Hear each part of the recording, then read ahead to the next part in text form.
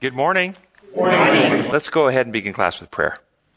Our gracious Heavenly Father, we thank you for this opportunity to study. We pray that your Spirit will join us today, that our minds will be enlightened, that our hearts will be transformed, and we will be brought into unity of your kingdom of love. We pray in your holy name. Amen. And thank you. Who all went to the seminar last weekend? Great. Most of you were there. Thanks for coming and supporting. I thought it went very well. Did you all enjoy it? Yes, absolutely. Yeah, and we have a DVD set now. It's in post-production, so watch for that DVD set. Hopefully it'll be out in a few weeks. Today, we're doing lesson number 6 in our quarterly, The Growing in Christ, and the title this week is Victory Over Evil Forces. Anybody want to read the memory text for us? Romans 8:37. Yet all these things we are more than conquerors through him who saved us, who loved us. We're more than conquerors. When you hear this, for all these things we're more than conquerors. What does it look like to be more than conquerors? What does that look like? Does it mean that if we eat the right foods and rest on the right day and pray before our contest that we'll win our Olympic event? That we'll be a conqueror? We will win. Does it mean that if we do those right things that we will get voted into whichever office we run? For which we run? Does it mean that we'll get the job for which we apply? Or that we'll avoid bankruptcy, imprisonment, torture, or even death? Is that what that means? I don't think so.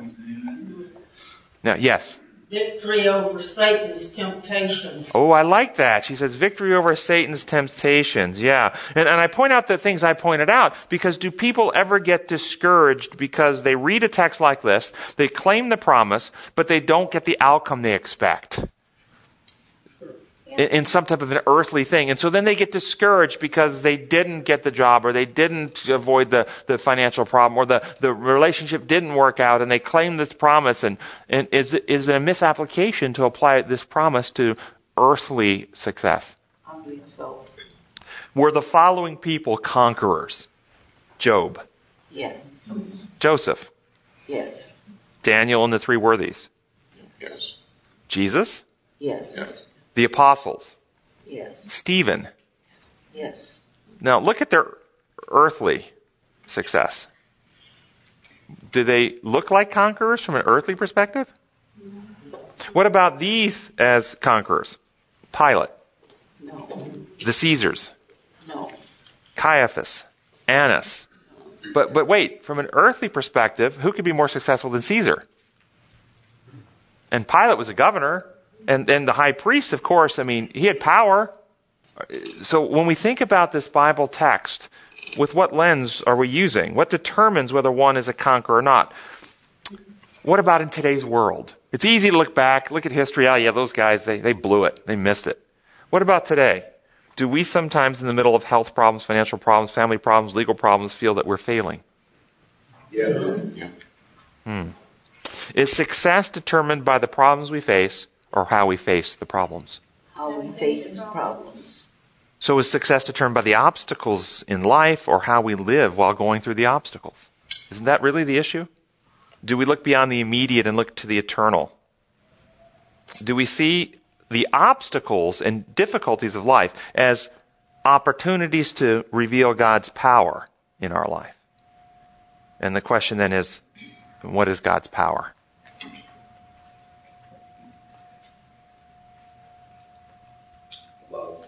The power to love. Yeah, power to love. The power to serve. The power to forgive. The power to lay down one's life for our enemies. How do we attain victory over evil forces? The lesson title, Victory Over Evil Forces. What methods do we use to obtain victory over evil forces? Can we obtain victory over evil forces by the use of might and power? How much of Christianity can we obtain victory over evil forces by political power? How much of Christianity is caught up right now, less than 2 weeks ago to the election, trying to get victory over evil forces through political power?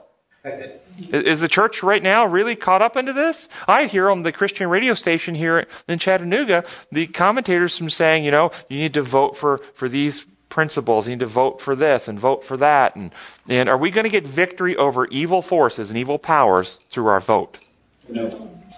So is the victory over evil forces Is it domination of our enemies? Is it occupation of enemy lands?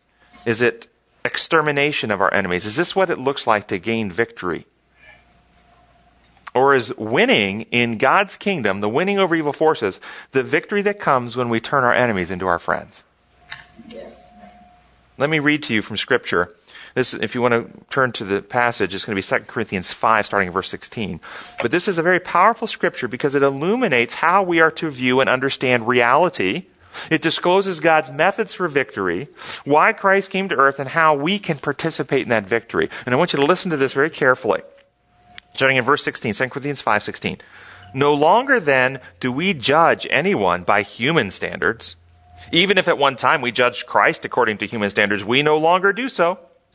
Anyone who is joined to Christ is a new being. The old is gone, the new has come. All this is done by God, who through Christ changed us from enemies into friends, and gave us the task of making others his friends also. Our message is that God was making the whole human race his friends through Christ. God did not keep an account of their sins, and he has given us the message which tells how he makes them his friends. Here we are then, speaking for Christ as though God himself were making his appeal through us. We plead on Christ's behalf. Let God change you from enemies into friends. Christ was without sin, but for our sake, God made him share our sin in order that in union with him, we might share the righteousness of God. What did you hear? What did you hear? Did you hear anything that gives us a clue on how we gain victory over evil forces? How is the victory achieved? Making friends of our enemies. Making friends of our enemies, she said. Do you notice what it starts out in the first in verse 16? That we're not to do something. We're not to use human standards, worldly criteria, our common earthly way of seeing things, because man looks on the outward appearance, but the Lord looks on the heart. And we're not to judge by human standards. How often do we bring godly standards into our church judgments? Do you feel that when you walk into church, any church, that you will be judged by the character of your heart or by the rumors of the outward appearance? By the dress you're wearing, by the clothes you're wearing, by the haircut, by the jewelry that you're wearing? By what happened to you during the week? By what happened during the week? Yeah. Those are things that are easy to see. She says those are easy to see. It's harder to know what a person is in their heart. How about the tattoos? How about if somebody comes in with significant tattoos? Do we judge them? We do, but we shouldn't. Such honesty. Thank you. God doesn't want to simply change behavior. To have a group of conquered people, submissive beings, passive beings, mindless servants or slaves who cower in the corner of his almighty presence, waiting for him to command them to action. That is not what God is wanting. He could have that. What he wants is, I no longer call you servants, rather I call you friends. John 15:15. He wants our agreement. He wants our intelligent, free will given cooperation and understanding. That cannot be gotten through the exercise of might and force. He wants to win us back to friendship. And notice that Christ came to share in our sin, our terminal condition, for a purpose. And the purpose is, stated there, that we might partake and share in his righteousness.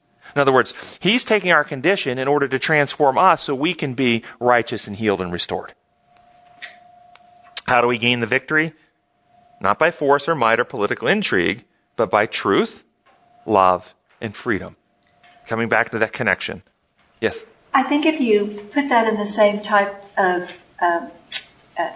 phrases that you did a while ago, he's taken our condition so that we can take his condition. Well said. Because at the very beginning, he created us in his image. He created us like him. And he wants us to be back in that condition, which is like him.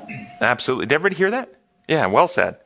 I'm going to read you two quotations. I want to see if anybody, first off, whether you agree with them, and then do you recognize who said them? Here's the first one. I believe that unarmed truth and unconditional love will have the final word in reality. That is why right, temporarily defeated, is stronger than evil triumphant. Have you ever heard that before? Do you agree with it? Want me to read it again? Yeah, let me read it again. I believe that unarmed truth and unconditional love will have the final word in reality. That is why right, temporarily defeated, is stronger than evil triumphant. Isn't that well said? Do you know who said it? Pardon? Okay, no. Let me read the next one. And say same person. Do to us what you will, and we will still love you. But be assured that we will wear you down by our capacity to suffer. And one day we will win our freedom. We will not only win freedom for ourselves, we will appeal to your heart and conscience that will win you in the process, and our victory will be a double victory.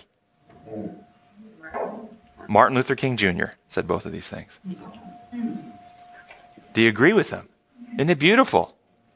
You say, our capacity to love, our capacity to suffer will wear you down and will win you to be our friends. We not only get our freedom, but now, see, when the oppressor becomes your friend, you see you're free.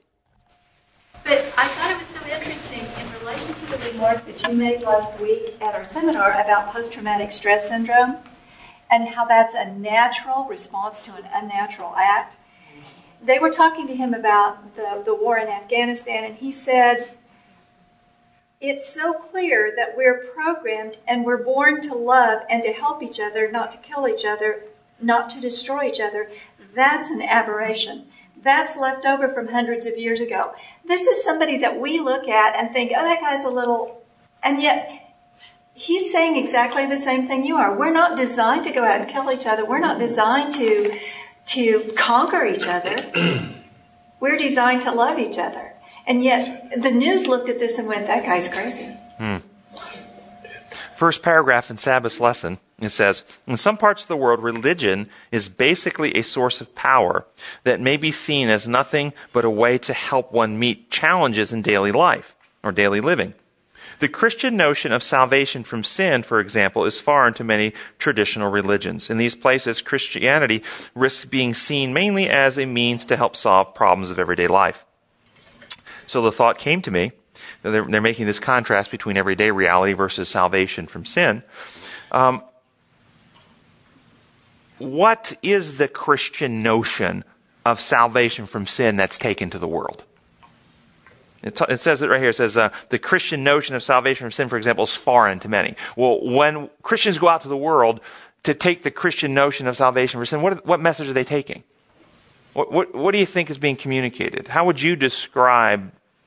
Has anybody had interactions, gone overseas, talked to people? What concept goes to the world? Salvation from sin. God died for us. God died for us. Why? Why did he have to? Why didn't he just save me without dying? The law required it.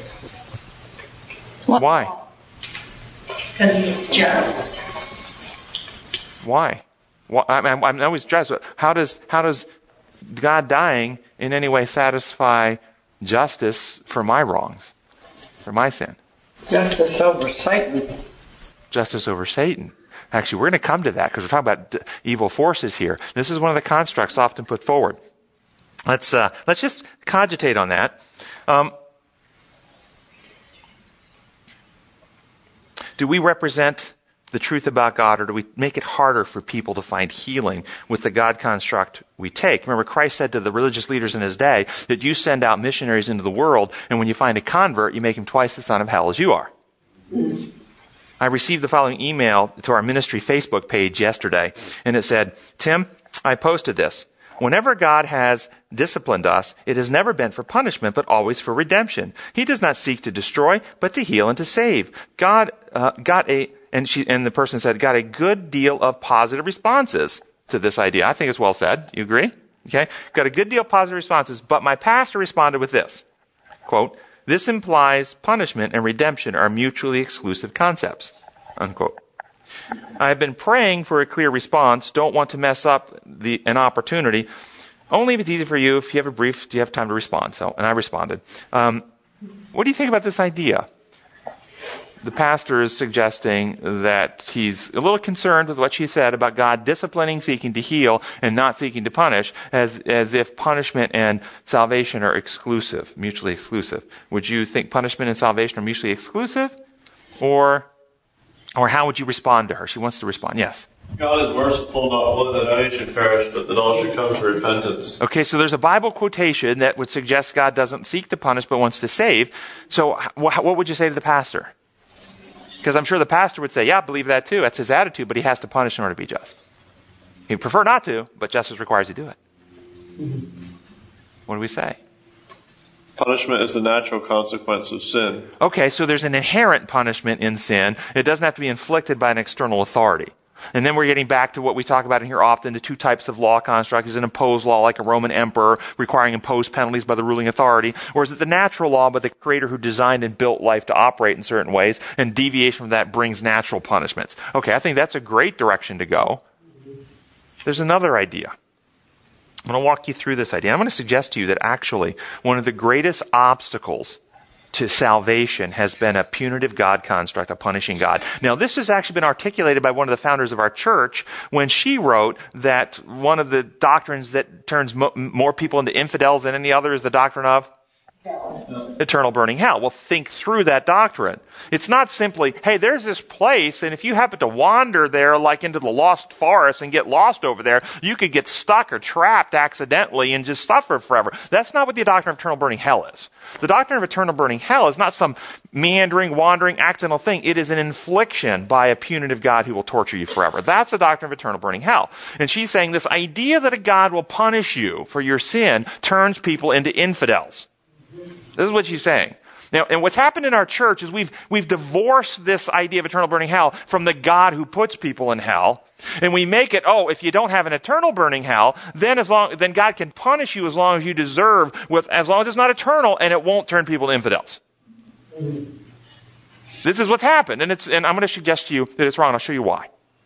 I was this weekend, actually the last 2 days, I was in Florida filming a documentary, and on pornography in the church and the brain changes that happen with these types of things and the various paraphilias. Paraphilia is a term for sexual perversity, a medical term for the various sexual perversions. It's called paraphilia.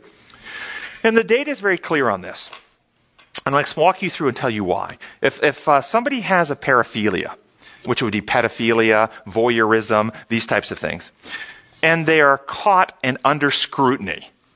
Scrutiny meaning they're being watched and monitored. Not necessarily in jail, but they're actually in the community, but they're under scrutiny. They're being monitored. They very rarely, if ever, act out. And this can go on for years, decades. But when the scrutiny is removed and they believe they're now in a place where they're not being scrutinized, it almost always comes back and they begin acting out on it again. Now I want to tell you why that is. Why the scrutiny works to stop the behavior so well, and why it comes back, and why and how this ties in to a destructive God construct, a punitive God construct, and how that obstructs actual salvation. I want you to imagine, remember the time when you just, maybe got married and you've just said your wedding vows and you're on your way to your honeymoon. You're in the car on your way.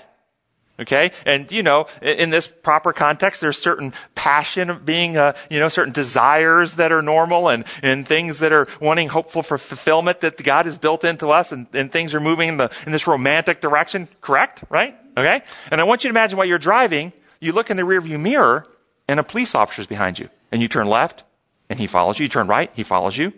Now, after about 5 minutes, this police officer right on your bumper.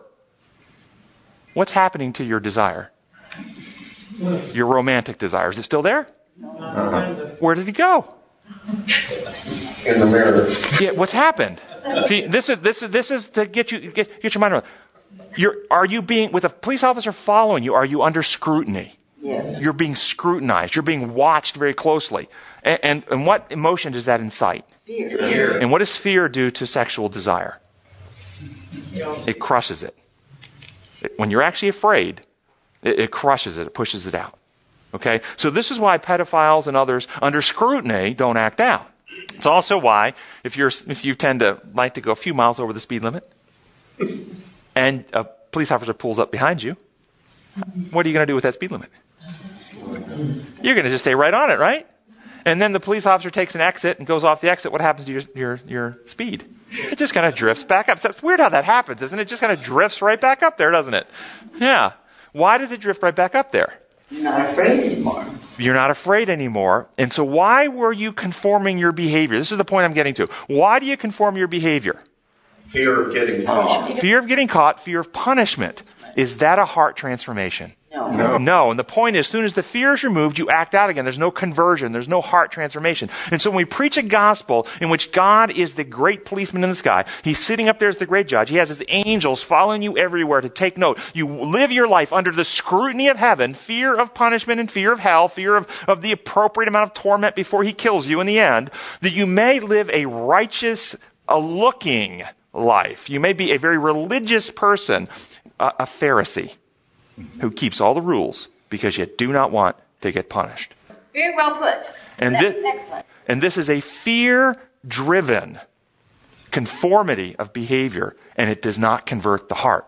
Right. Perfect love casts out all fear. And the only way we can actually have true transformation of heart and freedom from the insecurities and the selfishness and the fears in our heart is when we preach a God of love that wins us back to trust. And in trust, we open the heart. But you don't open the heart to the one you fear. And so you open the heart, the Spirit comes in, and there's actually a regenerating, transforming process that happens. And so I want you to imagine you've done something wrong. You know you've done wrong. You've been using IV heroin. That is wrong. But it feels good. So you keep doing it. But it's wrong. And you've just shot up and you're really buzzing. Do you want to have somebody take you before the judge? Do you want to go before the judge? May not matter. How about you just shot up and maybe you've got some dirt in the needle and you realize that this is going to be an emboli in your lungs. Do you want to go before the judge? Do you want to go to the doctor, to the ER? Even if you know you've done wrong, you've done it yourself, you shot something into your arm, you could die from this, do you still want to go see the doctor? Yes. Okay, this is the point. When we present God as the judge, nobody wants to go see him. Nobody wants to be scrutinized because they fear him, they won't trust him. But even when we've done wrong and injured ourselves and we know we're wrong and it's our own sin and we've just bad stuff we're doing, when we see God as the God of love who wants to heal us, we want to go to him. He'll heal us. Search me and see the wicked way in me, O God. Create in me a clean heart. And so the reason I'm suggesting to you that we have these problems is because the church has been misrepresenting God for decades, for centuries. And the final message of mercy to go to the world is the truth that God is, like Jesus revealed, a being who, when the woman caught in adultery, did bad stuff and she knew it. She wasn't being raped. She went into the adulterous life voluntarily doing it. She knew she was wrong. She gets caught and thrown out before him. After he gets rid of the crowd, what's he say to her? Not somebody said first. He said something before that. This is huge, guys. Huge. Put as best you can, put yourself in the position of that woman. That culture. Even today in the Middle East, if a woman gets caught in adultery in some countries, what's going to happen to her? Okay, so 2,000 years ago, in that culture, when they drug her out, threw her down, said, the law of Moses says she should be stoned. What do you say? What is she expecting? I mean, her life's over. Now, he dispatches the crowd, and then he says to her, now, so what is she thinking? Yeah. He says to her, where are your accusers? Mm-hmm. What's implied in the question? I don't accuse you. Hey, I'm not accusing you. I'm not one of your accusers. Now, who is he? God. Thank you. God is not accusing you. Mm-hmm. Get your mind around this reality. God is not accusing you. He's not accusing me. Who's the accuser of the brethren? Satan is the accuser of the brethren. We have this thing so twisted that God sits up there with his ledger book, and then in the judgment, he's going to sit there and pull out all this stuff that you've done wrong and just punishments have to. Have you even heard this one? That during 1,000 years, the saved will sit in committees and determine how long the wicked will have to suffer in the fire for justice sake. Yeah. Mm-hmm. It's twisted. It's twisted. No, the reality is you see Christ standing there. This is God. You see me, you've seen the Father. And so we don't miss the implication then he says what you all said. Neither do I condemn you. Our condemnation does not come from God. Our condemnation comes from unremedied sin in our character. The condition itself condemns us, not God. God seeks to heal us. Is it making sense? Yeah. So I put that in the notes, most of that. Sunday's lesson, first paragraph, it says, the Christian would have no hope of victory over forces of evil unless the stage was set for it. In last week's study, it became clear that Christ, through his death on the cross and his resurrection from the grave, gained victory over all sorts of evil and anti-godly powers, quote, powers. In a very real sense, the unmasking and disarming of these powers have placed a limit on them. The fact that the powers have been brought under subjection sets the stage for the victory of the Christian. What are the ungodly powers? Ideas. She said ideas. How did Christ's death expose them? How do we experience victory over these powers?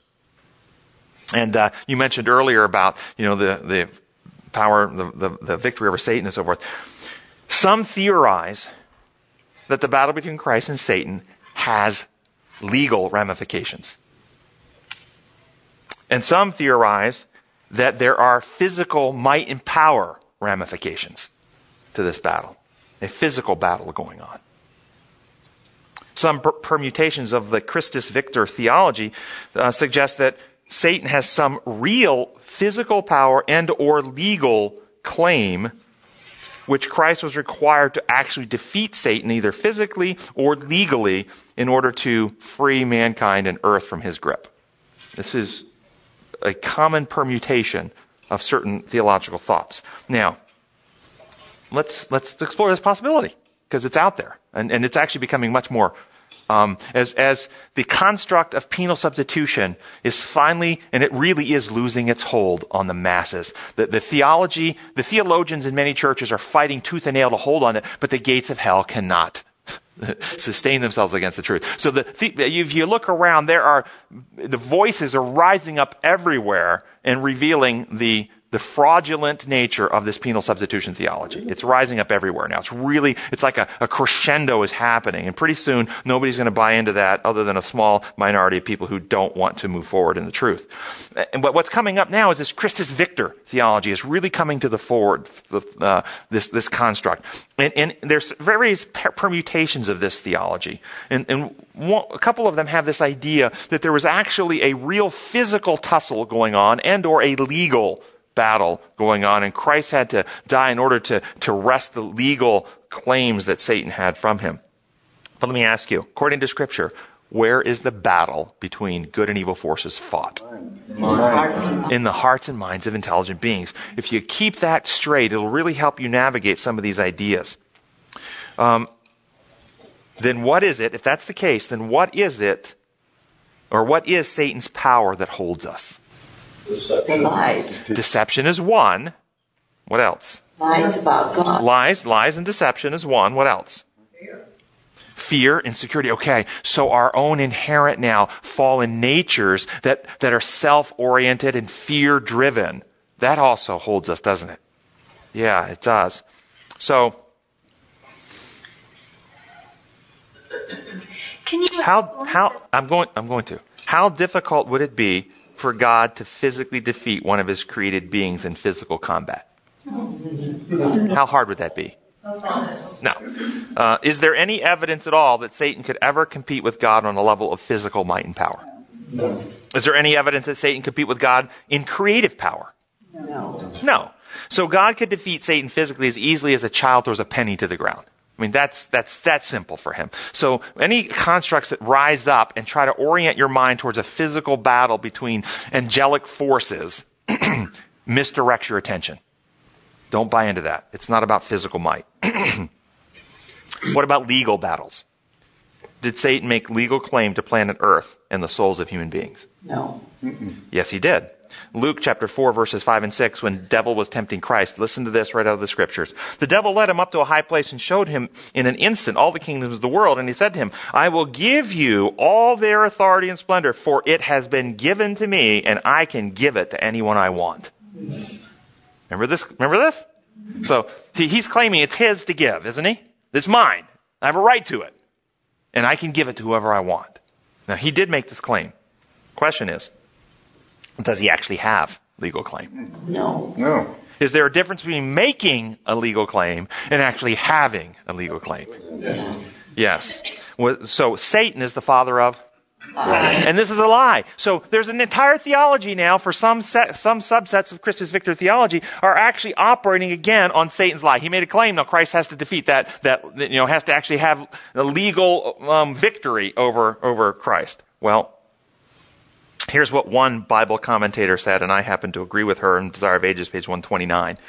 It says the following. When Satan declared to Christ, the kingdom and glory of the world are delivered unto me, and to whomever I will give it, he stated what was true only in part. That's the best lies are the lies that have part truth. Okay? Truth only in part. And he declared it to serve his own purpose of deception. See, this is said to try to deceive. Satan's dominion was that wrested from Adam, but Adam was the vicegerent of Christ. His was not an independent rule. The earth is God's, and he has committed all things to his son. Adam was to reign subject to Christ. When Adam betrayed his sovereignty into Satan's hands, Christ still remained the rightful king. There was no claim that he had, because Adam couldn't give away what he didn't own. Thus the Lord had said to King Nebuchadnezzar, the Most High rules in the kingdoms of men, and gives it to whomever he will. Daniel 4:17. Satan can exercise his usurped authority only as God permits. When the tempter offered to Christ the kingdom and glory of the world, he was proposing that Christ should yield up the real kingship of the world and hold dominion subject to Satan. This was the same dominion upon which the hopes of the Jews were set. They desired the kingdom of this world. If Christ had consented to offer them such a kingdom, they would have gladly received him.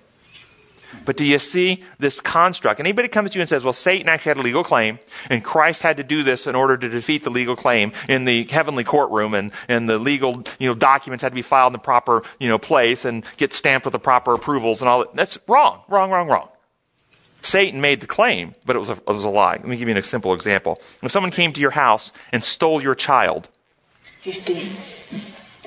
And stole your child, and then later made a legal claim that the child was theirs, will that claim actually be true and the child's theirs? No. No, this is what happened. He stole something and claims it's his. It doesn't make it his. So why would we develop a theology operating under that premise? And reject it. No, you don't have a legal claim, and Christ didn't have to meet legal demands. So Christus Victor is not about legal victory, and it's not about physical victory over satanic forces. Then what is it about? If someone stole your child and made the claim that the child was theirs, and raised the child to believe that the child was theirs, while the claim would be false, what would need to happen for the child to return to you? The truth would have to say the lie. Now we're getting a little closer to what's going on here, aren't we? Mm-hmm. The truth would need to penetrate the lies and set the mind of the child free. Mm-hmm. And then that child who doesn't know you would need to know you. John 17:3. This is life eternal, that they might know you, the only true God, and Jesus Christ whom thou hast sent. See, we have been lied to. We have bought into lies. And so when we look at Satan's power, he has power at least in three places. One, you've already mentioned, the power of those lies that we believe that holds us in bondage. Thus the truth destroys lies, sets us free. But there's another power, the power of our own carnal nature. And our hearts are not bonded to God and his kingdom, naturally. Our hearts are bonded to selfishness and sin. We like it. It feels good. We don't want to give it up. We fight to keep it. And we fight with theologies that give us permission to go out and murder the person who is encroaching into our drug territory. And then we can go to confession and we can get, absolution for all these terrible things we do, because we've got a system now that allows me to have my sin and have my pardon from sin and go to heaven anyway. Don't we? Do you think that system of have my sin and have my pardon to go to heaven anyway is exclusive to Catholicism? No. Or does that happen in Adventism and other Protestant Christian churches too? Yes. That's a whole penal substitution.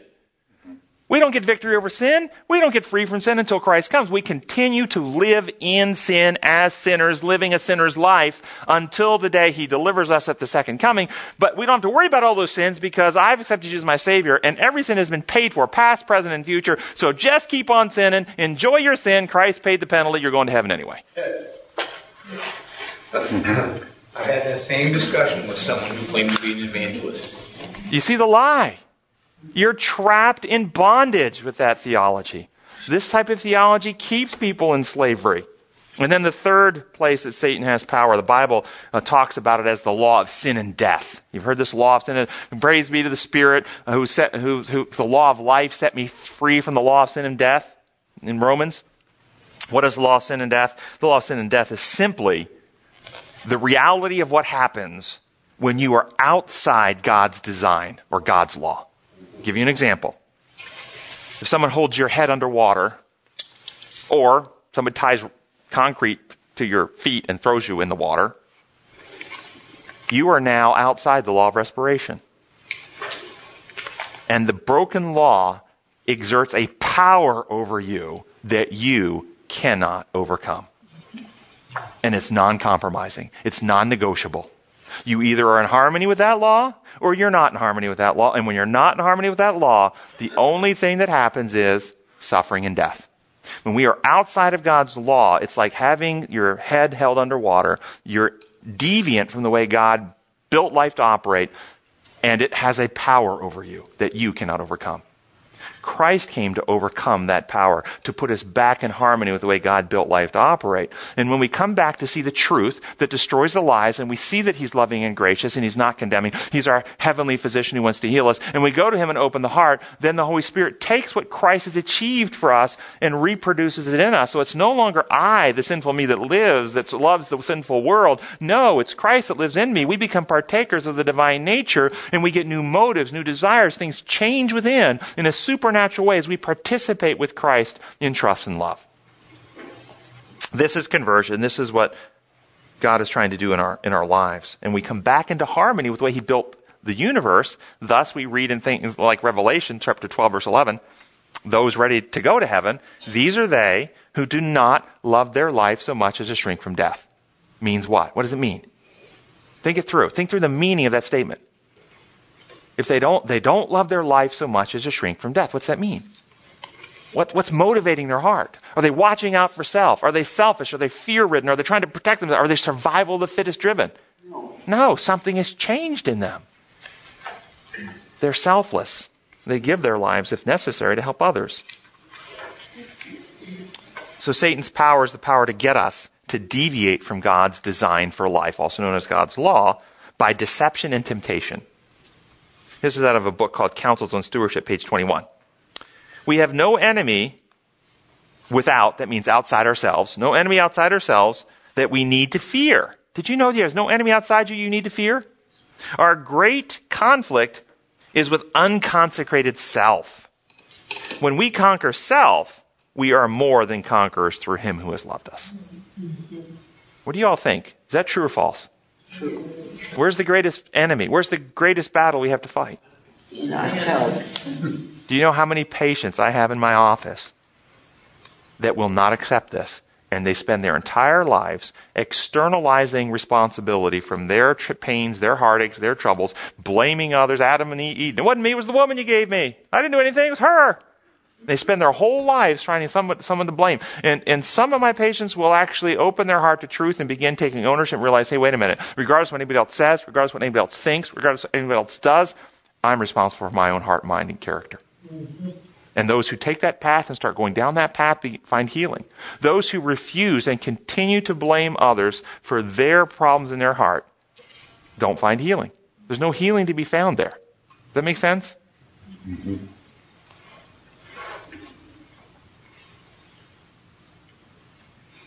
The second paragraph states that those who accept Jesus will know by experience the power of God in their lives. That's what know by experience. What do you think this means? What is the power of God? What does it look like in your life? What is the experience? How does it impact your experience to know His power in your life? Anybody want to comment on that? Yes.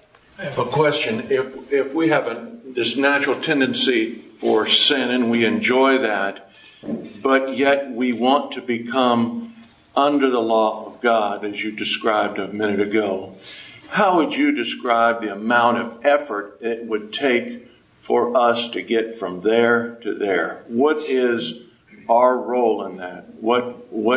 How much work do we have to do? I hate to use that word. Rather say, how would you describe the kind of effort that it would take for us to get from one place to another? First off, it takes a willingness. Yeah. Many people are not happy with the consequences and the results of sin in their life. I am not happy with the fact I'm in financial problems. I'm not happy with the fact that I've got a sexually transmitted disease. I'm not happy with the fact my wife is leaving me. I'm not happy with the fact of my gambling debts. I'm not happy with the fact that, they're not happy with the consequences of their drugs or their alcohol, their pornography, or their cheating on their spouse, or their stealing from their boss and they're going to jail for it. They're not happy with it. But that's not the same thing as not being happy with the selfishness in the heart that led to it in the first place. This was the difference between Peter and Judas. Peter denied the Lord. Judas betrayed the Lord. Judas threw the money down. I have betrayed innocent blood. On the surface, it appears like a repentance, doesn't it? But it wasn't. See, Peter was disgusted with the selfishness in his heart that led him to deny the Lord. Judas was disappointed. His plans didn't work out. He wanted Jesus to take the throne by force when he was cornered. He wasn't disgusted with his own angling, his own selfishness, his own conniving. And so the first question that has to be brought to, are people actually at the point they want to be free from their sin? Many of them don't want to be free from sin. They want to be free from the results of their sin. I have patients that I've treated who were in the ICU with alcohol-related liver failure and serious problems of physical health related to it. And I was consulted to see them. And in interviewing them, when they're lucid, I remember there's more than one patient would say things like, we want to put you over in the rehab to get you in a detox program where you can say, I'm not going to rehab. Well, where are you going to go? I'm going to go home. What are you going to do when you get home? I'm going to drink. Mm-hmm. Well, do you know if you drink, you could die? Yeah. Well, why are you going to drink? Because I like to drink. Mm-hmm. Now, if you can do something to help me not die when I drink, then you can do that, but I'm not going to stop drinking. See, they don't like the pain and suffering that drinking causes, but they like the feeling that drinking. So they're going to drink. Many people in sin don't like the suffering of the sin, but they like the sin. So the first question is, are you really wanting to be free of this hold in your life or not? And many people aren't. They play games with themselves. They fear the punishment of it. They fear the judgment day. They fear these, and they want to be free from all that, but they don't want the sin out of their life. So you have to come and look yourself in the mirror and say, do you really want to be free or not? And that's the first step. First step of the 12 steps. We admit that we're powerless over sin, addiction, whatever, in our lives, and our lives are unmanageable. We're powerless. And the second step is a power higher than ourselves and restores to sanity. So the first step is you have to admit that you've got a problem, and it's a problem that is destructive and killing you. And you've got to have an attitude where I don't want this in my life anymore. I want to be free. And in that, then, where do you go next? Where do you go next? That's where the big obstructions come from much of Christianity, because much of Christianity will say, okay, here's that person who's been doing illegal drugs their whole life. They want to be free, but the only place we go in our society, well, we live in a society like Nazi Germany, and what did they do to all drug addicts in Nazi Germany? They put them in rehab. They killed them all. They executed them.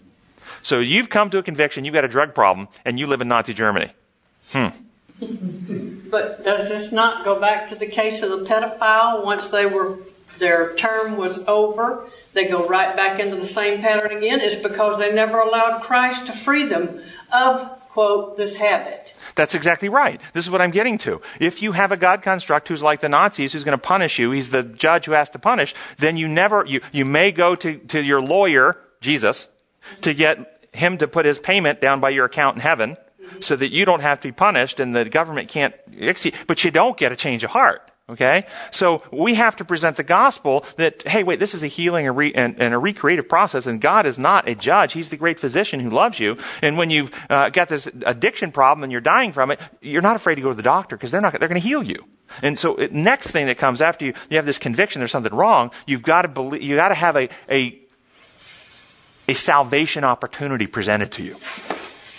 Not a condemnation punishment, not a avoidance of legal consequence presented. You actually have to have a restorative, healing, freeing gospel presented to you.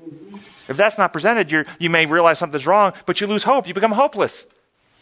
And you may go into the work system, to work, and fail and work, and fail and work, and fail and work, and so forth and so on. But we have to present the gospel the way it really is in Jesus Christ. And in that, people can come to a conviction.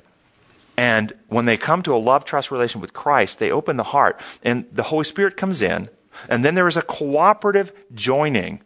And, the marriage relationship, husband, wife, isolated and separate from God as God designed it, or was God to be, were there beings to be dwelling places for the Holy Spirit before sin?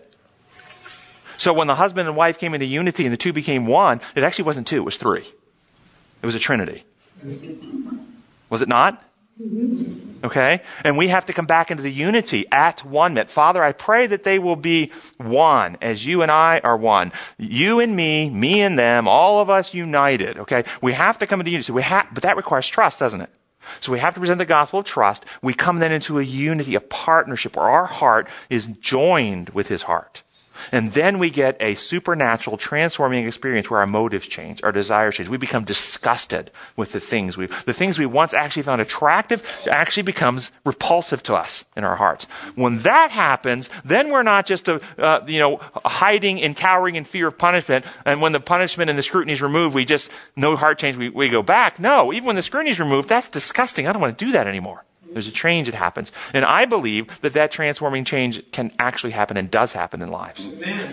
But it only happens when we present God. And then our partnership, we have to choose to spend time with him. We have to choose not just to avoid the negative. We have to choose to fill our hearts with the positive. That is a work, if you want to call it a work. To no longer buy alcohol, to no longer visit the porn websites, to no longer, and to instead spend time with Christ, to reach out in ministry to other people, to surrender daily in communion and meditation with him. You can call that a work if you want. It's not a work that earns your salvation. It would be a work similar to the patient with pneumonia taking their antibiotics every day. Well, I've got to take them. I've got to do it. It's my job. But the antibiotics do something that you can't do for yourself, but it is your job to take them. Okay? We have to partake of Christ, and we have to open the heart to the Spirit, and something happens we're not doing for ourselves, but we do have to partake. Does that kind of answer your question? Yes. So it's a commitment. It's a commitment. It's a journey. It's a daily experience. And when you go, once you make it over that hurdle to experience Christ, it actually becomes a joy, doesn't it? Yeah. In fact, don't you miss it when you're not with him? Yes. Question with the penal legal system and knowing that God is judge.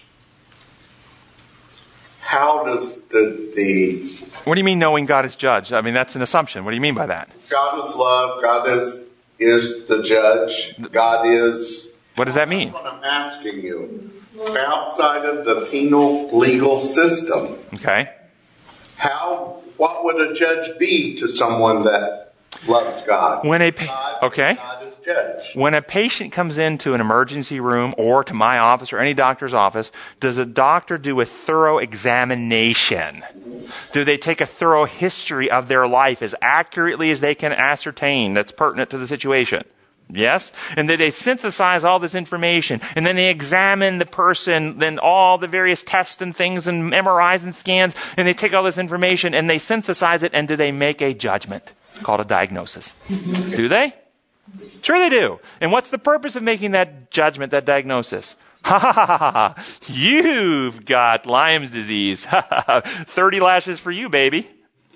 Is it we make this diagnosis to punish? Do we make this judgment to punish? No, we make this judgment so we can then bring the remedy to bear. Okay? Yes, God is the judge. He judges everything for the condition it is actually in. And we look at the great white throne judgment, people think this is going to be a great courtroom scene. No, what happens there? It's very simple. God diagnoses accurately the actual condition of every heart. Those who've opened the heart and let Christ in have been renewed and regenerated within, and they will see Christ face to face, because the scripture says, for we shall be like him. We will be like him. And God judges, hey, they're like my son in heart. They love others more than themselves. They don't live to serve themselves anymore. And God judges accurately, the diagnosis accurately. Hey, they refused healing. No matter what I've done, their hearts have been hardened and they've been seared. In fact, let me just tell you something very interesting, a little brain science on this issue about searing the heart. May I say something? Yeah, go ahead. So in the penal system, God as judge in that framework, okay, then the focus is on judgment in that system of God. Whereas if it's the healing, recreation focus of God as judge or God as great physician, then the focus is on healing. In the penal system, the focus is on the wrongs that we've done, the broken law that's been broken, God's need to find place fault where it belongs with the proper parties, and then inflict from his throne what is considered just punishments. And this is basically taking human laws and human governments and creating a God construct that looks just like a fallen human world. That's what that is. And that's all a fabrication and a lie. It's a projection of a distorted human mind. God's kingdom is not of this world.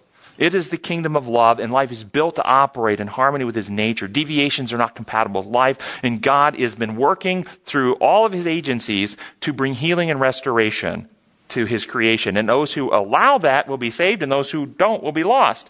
In Romans 8, which is going into the next part of the lesson, it talks about this. And we're not going to read all the text that I had in here, but in Romans 8, you'll find that the Holy Spirit strives for us in groanings and utterances. You will also find in verse 31 that if God is for us, who can be against us? He who did not spare his son, gave him up.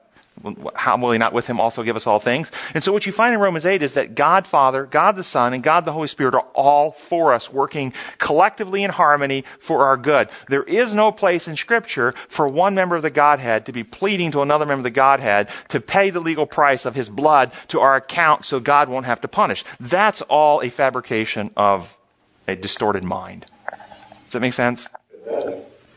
Okay. Yeah, you're going to tell us something about the brain. Yeah, I don't know if I have time. I got several other things. Do you want to hear it? Yeah. Okay, let me tell you a couple different parts of the brain. Part of the brain called the nucleus accumbens. This is the part of the brain where you experience pleasure.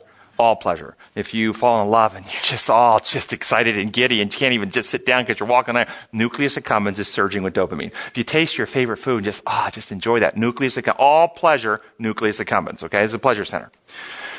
And then the orbital cortex, right above the orbit of your eye, is where you get a conviction of wrongdoing, and it works to redirect inappropriate behavior. So if one of you tried to stand up in here right now and take your clothes off in front of the rest of us, this orbital cortex would start firing like crazy. You'd get really stressed and uncomfortable, and it would be working to tell you, don't do it, stop. Okay, that's the orbital cortex. It's involved in moral decision-making and redirection of inappropriate behavior. Now, we have people take addictive substances, say, cocaine, methamphetamine, heroin.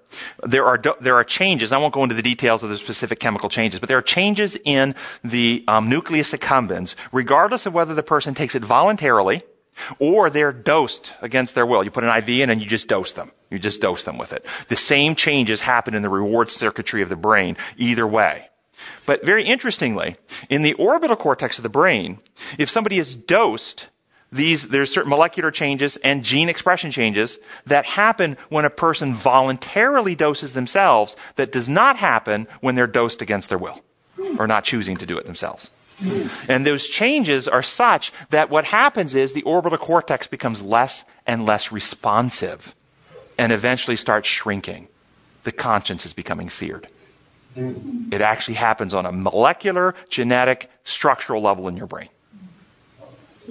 So the cool thing is, so think this through. If somebody forcibly shoots drugs into you, they can physically addict you. But they can't sear your conscience. Amen. And that's true on a brain level. You have to actually choose to participate for them to do that to you. Isn't that cool? Yes, we're streaking. They cannot control the wheel. Yeah. So, okay, we were going to get into the whole thing about, I want to spend a little time on this, is about overcoming demonic forces and victory over demonic forces. Second paragraph, Wednesday's lesson. Yeah, it says, he sent out the 12, and he deemed it important to give them power over demons and unclean spirits. And this is, you can find in Matthew, I think it's chapter 10, where he sent them out and gave them power over demons and unclean spirits. Question, is there a difference between demons and unclean spirits? Then why'd they say it? Why didn't they just say demons?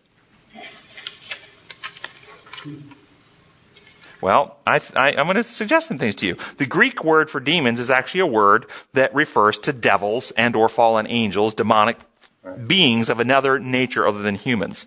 The word for spirits, however, is the word pneuma. Pneumonia, pneuma, pneumatic tire, pneuma. And it's translated in the New Testament lots of different ways. It's the same word used for Holy Spirit. It's Holy Pneuma, okay? It's the Holy Spirit. It's the word for the spirit of men. It's also used for the wind. The wind blows where, when Nicodemus came to talk to Christ, he says the wind blows where it wants. But the Spirit, talks about, in the English, it kind of makes a difference for you. Spirit and wind, it makes the difference for you in John 3. But in Greek, it's the pneuma blows where it wants and the pneuma changes, and it's the same word. It's pneuma. It means the wind. It means Holy Spirit. It also means breath. The breath that people have, the actual physical breath. When Jesus died and gave up his last breath, some translations said he gave up the ghost. Okay? The last breath. It was pneuma. The word is pneuma. And then on the lake, when they saw Jesus walking to them, and it says they thought it was a ghost. Remember this? And it's not talking the Holy Ghost at this point.